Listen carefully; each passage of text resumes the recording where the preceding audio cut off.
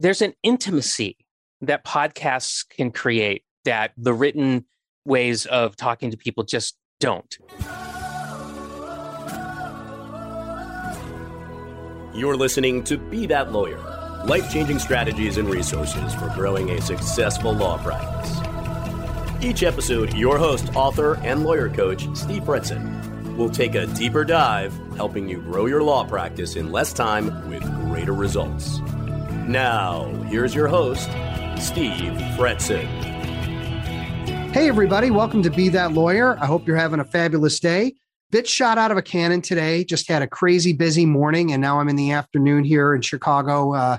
And just really excited about my guest, excited about what we're going to share with you today. Before I introduce Kip, just want to thank our sponsors, Legalese Marketing and, of course, Moneypenny. Both are tremendous partners for me, and not only sponsors of my podcast, but also using their services and loving it every minute of the day. So thank you to them. And Kip, the quote of the day that we're going to discuss for just a moment is marketing is a contest for people's attention. That's a Seth Godin quote. What is that? What do you think about that? And welcome, by the way. Yeah. Thanks, Steve, thanks for having me on your show. I love it. I love guesting, and I love to talk to people about interesting subjects. And I think we're going to have a super interesting one today. Well, first of all, I find Seth Godin very inspirational. So I'll just say any Seth Godin quote you would throw at me, I would probably, react really well to. In this particular case, some of his quotes are a little obscure. This one's not.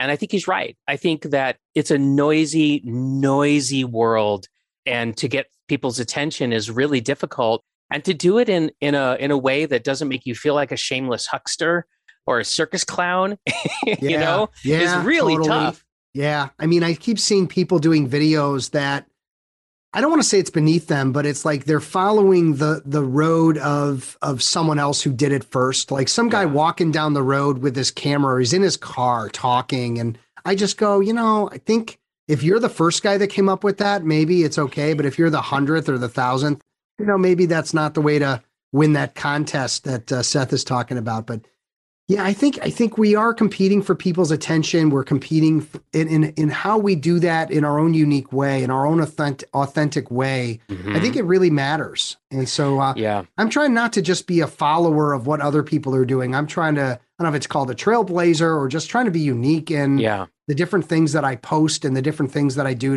to get people's attention, whether they like it or not.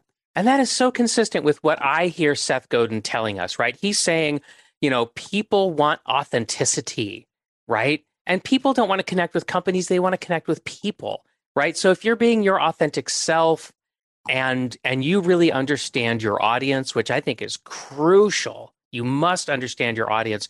I even have a customer avatar that I think about all the time. But I think, if you're authentic and your avatar and you can talk to them in a way that they like, oh man, that's magical. Yeah. And and just so you guys know, this is Kip Boyle. He's the founder of Cyber Risk Opportunities. And he's also got a great podcast called Cyber Risk Management.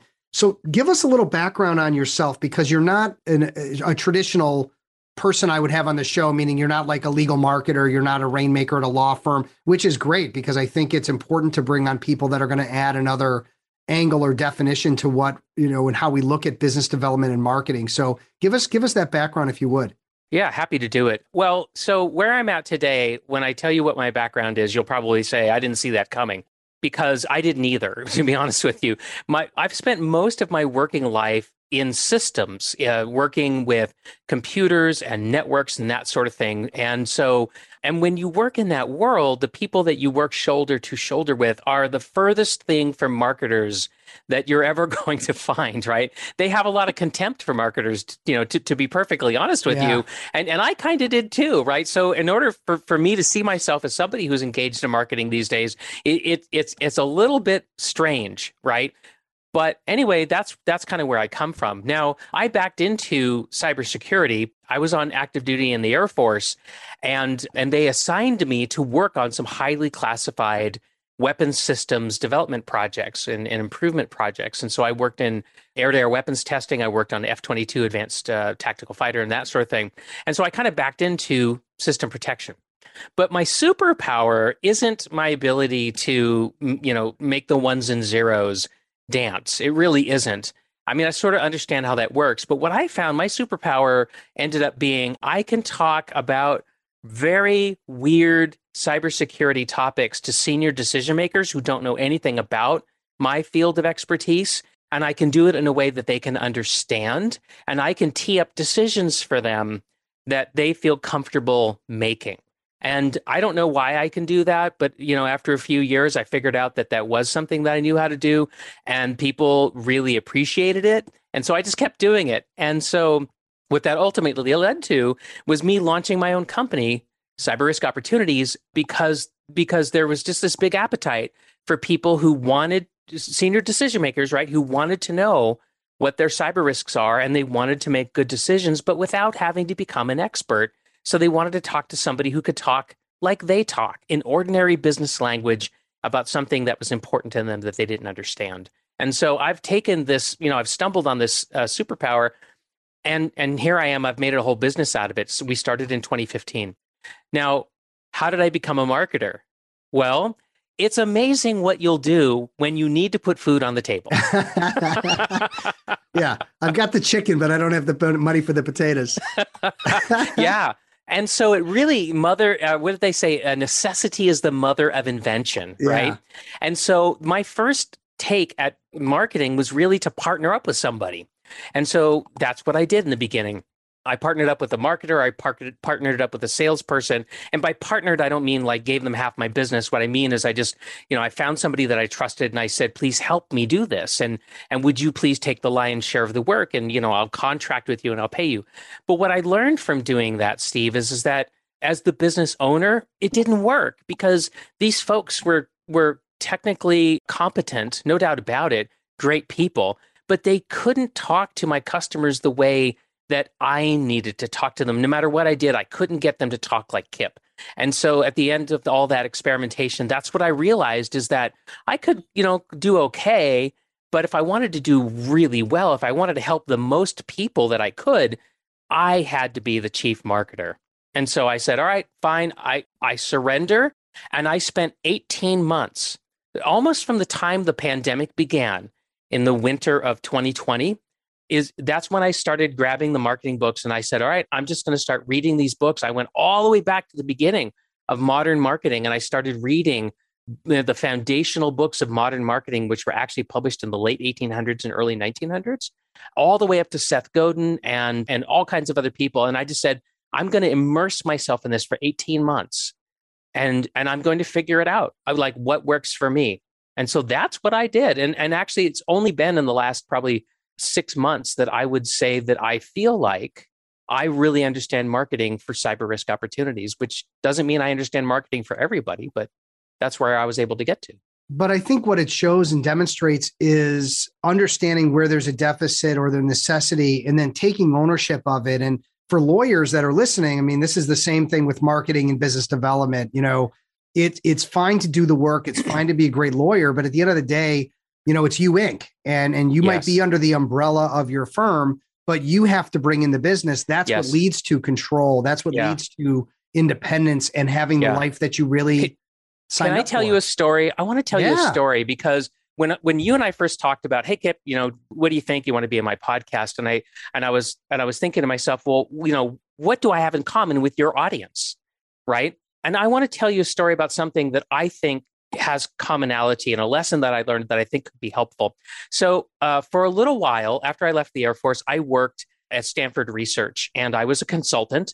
And I had a mentor who was somebody who'd been there for a long, long time. He took me on a sales call one time. I was based in San Francisco with him. We flew to New Jersey. We made a sales call at a very big, very prestigious customer. And we were sitting in the lobby and I was looking around because we were waiting to be shown in. And I looked at my mentor and I said, Doug, why did you bring me on this trip? This seems like kind of a waste of money to have me here. And I could be doing so many other things. And I don't feel right about this also because I'm not in sales, right? And so he heard me vent for a few moments and he paused and he looked at me and he said, Kip, you're here not because I want you to be a professional salesperson. What I want for you is to be a professional who sells. Nice. Yeah. Oh my God. That little bit of mentoring flipped the script for me forever. And lawyers are professionals, right? And terrified of sales and terrified of ever being seen as a salesperson. And so was I. Right. I was terrified. And right on. all I could think of, right, was the used car salesperson, the gaudy sport jackets and the sleazy behaviors, right? I mean, this is what my head was full of. And my mentor just cut all that away and showed me that you could be a professional who sells and serves people in the process, right? And that has been so important. That was such a tremendous foundation that I have been building on. That is absolutely huge. And I if you don't mind, I tend to take things a step further. That's just one, that's my superpower maybe. But people that know me know that I teach a process called sales-free selling. And what lawyers don't understand is that I'm actually teaching them how to not sell. So it's like you can be a professional and you don't have to sell. Well, then what's left? Well, things like qualifying, research, building relationships, questioning, listening, empathy, identification of problems and the depth that they go. At what point does that mean sales? The things I just mentioned, the words I just used have nothing to do with the word sales or selling, presenting, pitching, convincing. Right. That's what lawyers think and what you may have in your past thought of and by the way, that's what sales was. That's how I came up in the 90s. My bosses told me literally, do not take no for an answer. They said that. Don't let them leave. Don't take no for an answer. Did they also tell you that coffee's for closers? Coffee's for closers. They went back. They showed me that movie until my eyes bled. No, but it's right. Glenn Ross. Shout out to those guys. But the point is that that's back in the day when sales did get a negative name, but it also was the only thing we had. And you know what? I still see it today. Okay. When I was operating as a chief information security officer at an insurance company, I did that for 7 years. And I felt like a gazelle on the Serengeti being hunted by packs of, flesh-eating lions because I would get cold called mercilessly. I would get, FedEx packages unexpectedly in the mail full of confetti and self-running videos. And oh my goodness. Yeah. I mean, I was absolutely being hunted. And so that did not help my perception of what it meant to sell. Well, that if we're going back to Seth Godin's quote about the contest, I think those people may not have realized that the contest has changed and that the traditional ways, and maybe they're still successful with it, but I know like an insurance company, and name not to be said, their big claim to fame was, they'd send out these young bucks and say, hey, every time you meet with someone, get 10 names.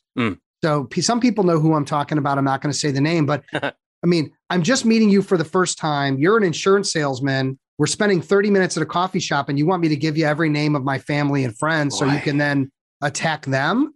And that somehow worked. Oh my gosh. Back in the 80s, 90s, maybe early 2000s. So, yeah. Well, everything's changed, right? I mean, like I have a sales consultant that I work with right now because I want to get good, right? I want to serve. I mean, I understand my motivation is to serve. There is a lot of pain out there. People don't know how to deal with this cyber risk stuff. And I want to serve them. Okay. That's my motivation.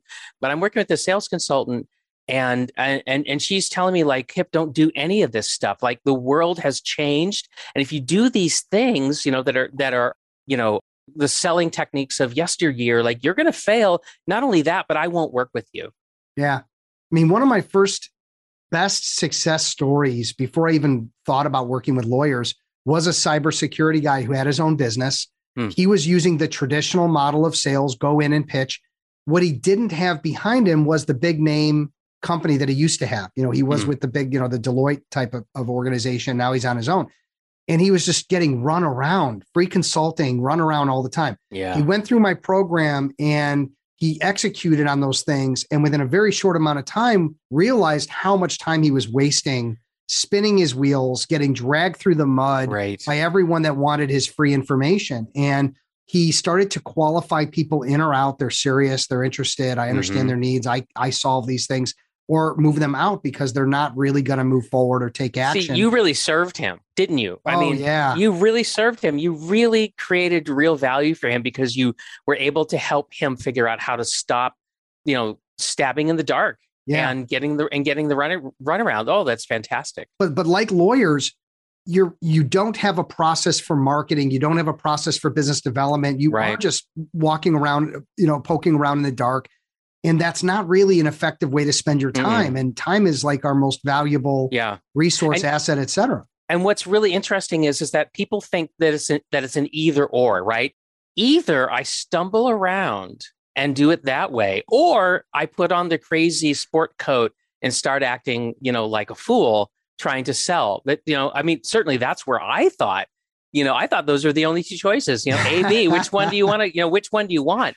I didn't understand that there were other ways to go. And especially in this day and age, like my podcast, right? Like thank you. You told everybody when we first started talking that I have a podcast. Yeah. Oh my goodness. My podcast is such an important part of my marketing.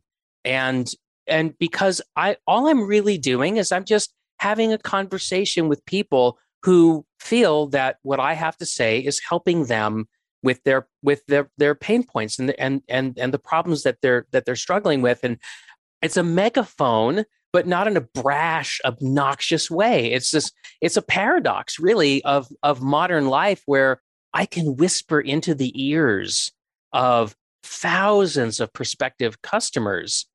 And then when they're ready to work with me, they just throw up their hand and say, "Can we talk?" Oh my gosh, so powerful. Legalese Marketing is not your traditional marketing vendor. Instead, we're a true fractional CMO that helps you save time and spend your money the right way to build the practice of your dreams. We help through the entire process, from customizing your intake system to driving leads and even getting more reviews afterwards. Schedule your free call at legalesemarketing.com. Hello, I'm Eric, CEO of Moneypenny North America. We're trusted by leading law firms and attorneys to answer business calls virtually, professionally, and brilliantly. Our high-tech receptionist service enables us to route calls to your teams wherever they're working, and even recognize and prioritize calls based on whether they're a repeat caller, a new client, or a VIP. Try out Moneypenny free today. Yeah, I think that if we're transitioning into, the marketing channel that we both happen to do very well, I think, is the podcasting. And is podcasting for everybody? Certainly not. But there's a number of advantages. You've already mentioned a few of podcasting. And I think it's important for people to understand what are some of the advantages that it has that maybe some other, because I've been writing for you. I've written now 4 books. I've got a regular monthly article in the Chicago Daily Law Bulletin. I'm writing for Impact Lawyers, which is an international legal publication. So that's all happening, and that's great. And that's all supportive of my brand and of my content that I want to provide to the community. The podcast, honestly, it's a whole other level that I think people don't understand. It's so much better in some ways than other marketing channels. Yes. Can you speak to that? Yeah, absolutely. There's an intimacy that podcasts can create that the written ways of talking to people just don't. And I want to illustrate this point by sharing another story. I had a guy send me an email the other day. This was like in November, I think. And I just out of the blue, this cold email came into my inbox, and I was so glad it wasn't, like filtered into spam or something like that. And he said, "Hi, Kip, my name is so-and-so, and I listen to your podcast. And I don't know if you do this sort of thing, but I think, you could help me. This is my problem." So I wrote back and said, "Absolutely. I would love to speak with you. Yes, I absolutely am interested." So we got on a Zoom call, and right away, it was really kind of a cool experience for me because I've never had like celebrity treatment before. But the guy's like, "I can't believe I'm talking to you." Right. So this is so cool. Yeah. And I said, "Calm down. It's fine." He goes, No, you don't understand." He said, "You don't know how many car rides we've been on." Yeah. Think about that. Yeah, I'm like Joe Rogan's buddy. Guy. Like how many times have I listened to a Joe Rogan or, Conan O'Brien has a really funny one. And like, but you're right about that. That word is so great, intimacy, that there's a relationship that gets established between a podcast host or someone that's running a podcast and the audience individually. And you don't know that it's happening. That's right. Because it's not until someone says something like that to you. And it's not about me feeling like a celebrity. I want to be clear about that. It's not. What it doesn't help your ego a little bit. Well, look, I'm not pushing it away, okay? But that's not the point I'm trying to make, right? The point that I'm trying to make is this is somebody who invested in understanding what I had to offer and did it in a way that if I could scale myself, I would have done, right? If I could have gotten in this guy's car and taken several car trips with him and just shot the breeze and just listened to him, talk about, what his concerns were, I would have done it. I can't. I didn't even know who he was. Yeah. But he was able to connect with me and then self-select. Think about it. Think about all the things I didn't have to do in order to get him to consider me as somebody who could help him. He did it all on his own. All I did was consistently published an authentic, version of me that he could listen to whenever it was convenient for him. I mean, I just want to say, like, the podcast is doing all this heavy lifting, and all I have to do is show up and talk about thoughtful things that my buyers are interested in. And I can show up and be generous. I love it, right? I give away, and people are attracted to that. Yeah. Oh my gosh, I'm building relationships and I'm building them at scale and I'm doing it with authenticity. Yeah. It's great. And the other piece of it, so there's the relationship with the audience, and I hope that I'm doing that. I don't always know because it's sort of a silent thing until someone says something, but true. But the relationship with the guests. I mean, I'm thinking about the 150 guests that I've had on in the last 2 years and how I'm staying in touch with some of them. Some of them become my clients. They're actually lawyers who, we have a separate conversation about what I'm doing, and they love to talk to me about that, and we end up working something out. In other circumstances, they're a vendor, and now I've got a great new strategic partner that I can refer, and they can refer me. And I think that's the piece that I just never expected, but it's just right there. I mean, even talking with you, Kip, like I feel like, yeah, we can refer each other. We can be buddies. Like we can go when I can come out to Seattle and see you, and like, yeah. Right. Like there's something going on in the podcast interview space that's unique. It's human. It's humans connecting with humans in a human way at scale, which is what makes it amazing. And I think for attorneys, I want to be clear about this. I think podcasting is particularly attuned for attorneys because, well, let's face it, attorneys, a lot of them like to talk and they have lots of really interesting things to say. I think I'm so convinced of this, and I don't think you've mentioned it yet, but I want your audience to know it. My co-host is an attorney. There you go. Yeah. K&L Gates, right? Yeah. His name's Jake Bernstein. He works at K&L Gates, and he is my podcast co-host. We have been making and producing this podcast for 4 years now. We're just about to record our 100th episode. Nice. We release every 2 weeks, and he's a marvelous co-host. And so, I just think if he can do it and do it as well as he does, that I just think that's, prima facie evidence that, it's possible for most every attorney who thinks that this could work for them. And I think the other thing that we have to just bring up, and I don't know your situation, but I'll tell everyone mine, and maybe you've heard this before, I'm not really doing the production. People think that I have to figure all this out. And I've got, there's some upfront stuff you got to do. You got to come up with a name and you got to, you got to work through like, what is the show all about and all that. But there are now hundreds of production companies, and I'm using Turnkey Podcast out in LA, and they're phenomenal. But I record this with you, I upload it to a software, and I'm basically out. Yeah. Like I then just it can be that easy. It could be that easy. And getting guests, is that a problem? You believe it or not, it's not. For me, I mean, I'm getting people regularly reaching out to me that want to be on my show. I'm getting introductions like I got to you, Kip, through one of my friends and clients, Mark Rockwell. Shout out to Mark Rockwell. Yeah, Mark's great. It's all there, right? But you have to commit to giving it some time. You have to decide it's a weekly show, monthly show, whatever. And then you got to decide that, I'm going to do this and be consistent with it. Just like anything, it's all about consistency. It is. It's absolutely true. people, you do have to do a little bit of homework going into it. Like you said, you have to understand what are the critical success factors. And one of the biggest critical success factors that people don't understand, and it's really easy once you know it and you commit to it, is that you have to be consistent. If you tell your audience, I'm going to publish every other Friday at noon, great. That's fine. You don't have to do it weekly. You don't have to be a daily. I don't think I'd be a monthly, but if every other week is what you can do, all you have to do is just tell your audience that's what you're going to do. And they'll say, great, I'm there.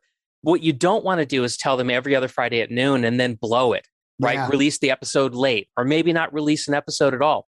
Now, the way we dealt with that, in case anybody's interested, is we're 3 episodes ahead at all times.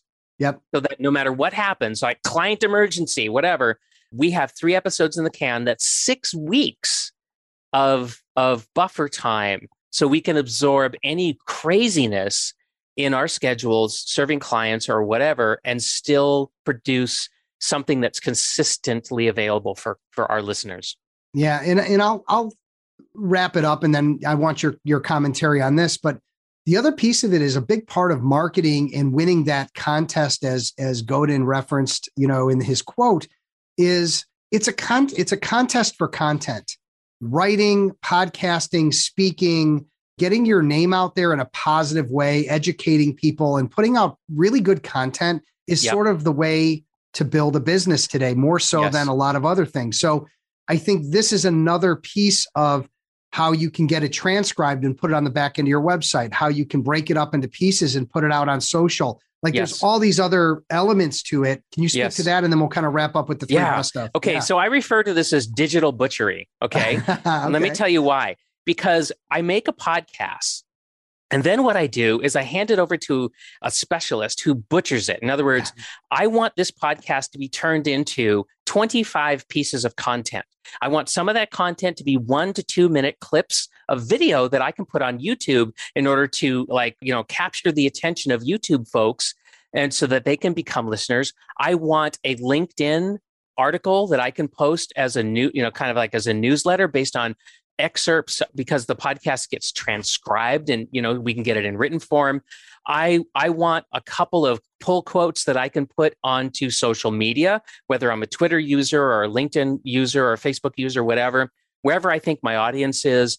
And so, that way, think about it. You make one podcast episode and then you cut it up and you distribute it. And for the next 2 weeks, you're not doing anything that, like all the heavy lifting's been done, because you have somebody who can pull it apart and turn it into all these little pieces of micro content and release it for 2 weeks.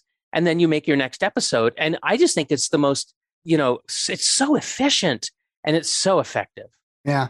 And listen, if you're out there listening and you think maybe a podcast is for you, I mean, I'll give you 20 minutes of my time just to talk through the concept, talk through the title, the thought, what the show is. And I'll help you work it out. Like, I'm not afraid. I enjoy the creative side of titling a show, titling a book, coming up with a concept. Like, I enjoy that. That's fun for me. It's that creative, side that I don't always get to use every day and every scenario. But listen, man, really awesome stuff. And I know you're inspiring people. I'm feeling really good about our conversation so far. Let's move to the 3 best of. And I was out in Seattle, I don't know, a few years ago before the pandemic. I don't know, for 3-4 years ago for my 15th wedding anniversary. Must be 3 years then. And I loved it. I love the food. I love the area is gorgeous. If I was to come out and visit you, what's your favorite place to eat? Where do we have to go? So I have to tell you something really unfortunate about restaurants. There have been some amazing restaurants that have shuttered forever in Seattle because of the pandemic and the quarantines. And so a lot of my favorite restaurants from a long time are just gone, which is awful. And I feel bad for the restaurateurs, and I feel bad for me because, some of this was truly yummy and great experiences. But I'll tell you one place that's kind of local. I live outside of the Seattle area, about 20 miles outside, and we've got a local place called Wild Wheat Bakery, and it's a cafe. And so you go in there and they have all the tables and doing fine. as far as like their business, right? They're still in business, right? But they're an actual bakery, so you've got all the baked goods and everything, when you check out from eating, and they just serve some amazing food. I would definitely take you there. I'm going there next Wednesday morning with a guy that I've recently met online that I want to get to know.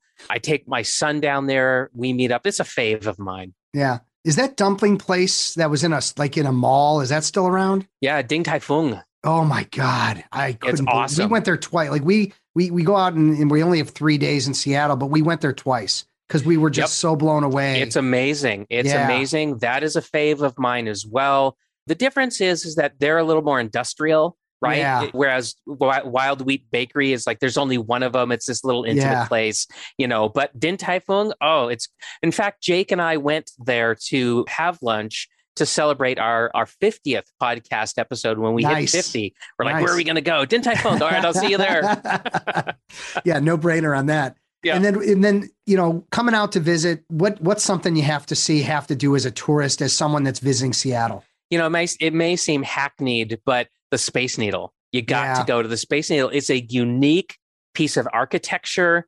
It's a unique experience to ride up in the glass elevators, the Wonkavator, maybe, that's what I think about sometimes. They recently they renovated it. So when you go up there nowadays, the walls are floor to ceiling glass, right? So just unparalleled views of the surrounding area. And there's a restaurant up there. You should have a meal there. A lot of people don't know this. I don't know if you do, but the restaurant at the top of the Space Needle is a revolving restaurant.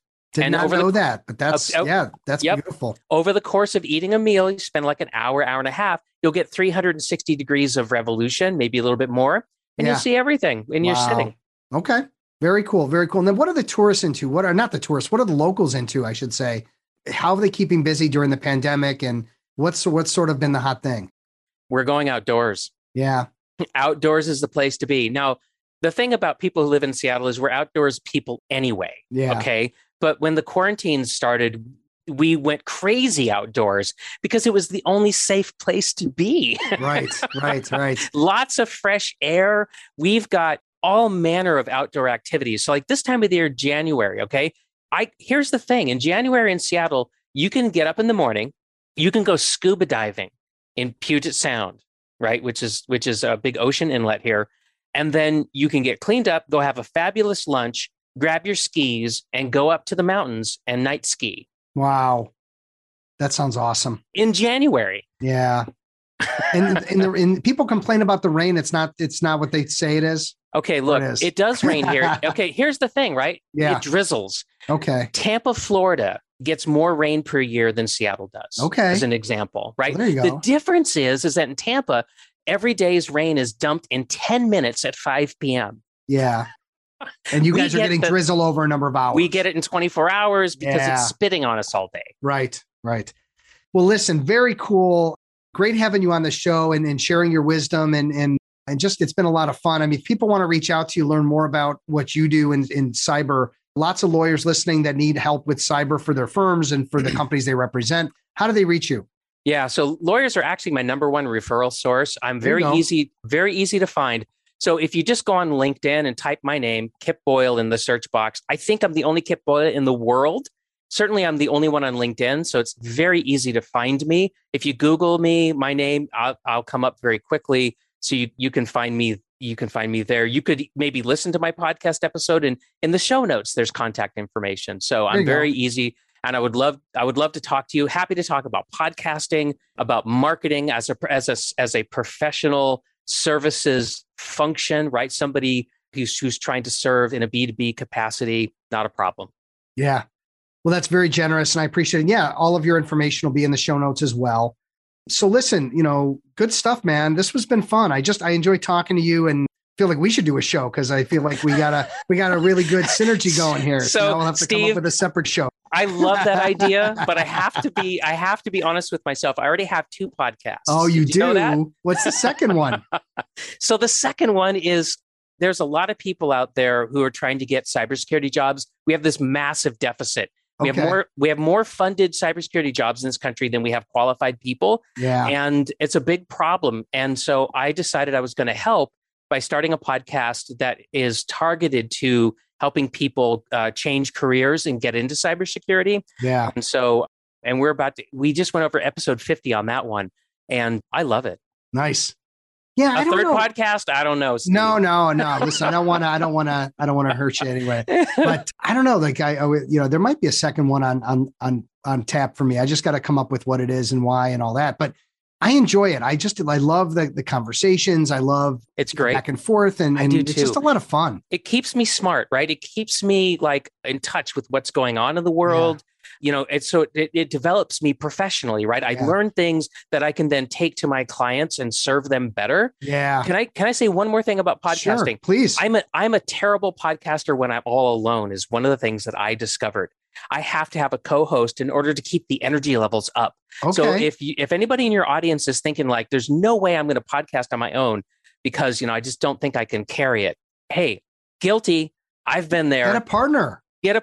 Yeah, it's a great idea. And it's a great way to also get motivated to get it done, because I think people just have difficulty when they're busy to self-start on something. Accountability is accountability. Key.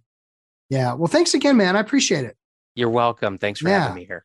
And everybody, thank you for spending some time with Kip and I today. Hopefully you got a couple of good nuggets. I know I've got my usual page of notes and some really good takeaways. And I know some things I'm going to do out in Seattle next time I come out that way for sure. Listen, everybody, be well, be safe. It's all about being that lawyer, someone who's confident, organized, and a skilled rainmaker. Take care, be safe, be well. We'll talk again soon. Thanks for listening to Be That Lawyer. Life-changing strategies and resources for growing a successful law practice. Visit Steve's website, Fretzin.com, for additional information and to stay up to date on the latest legal business development and marketing trends. For more information and important links about today's episode, check out today's show notes.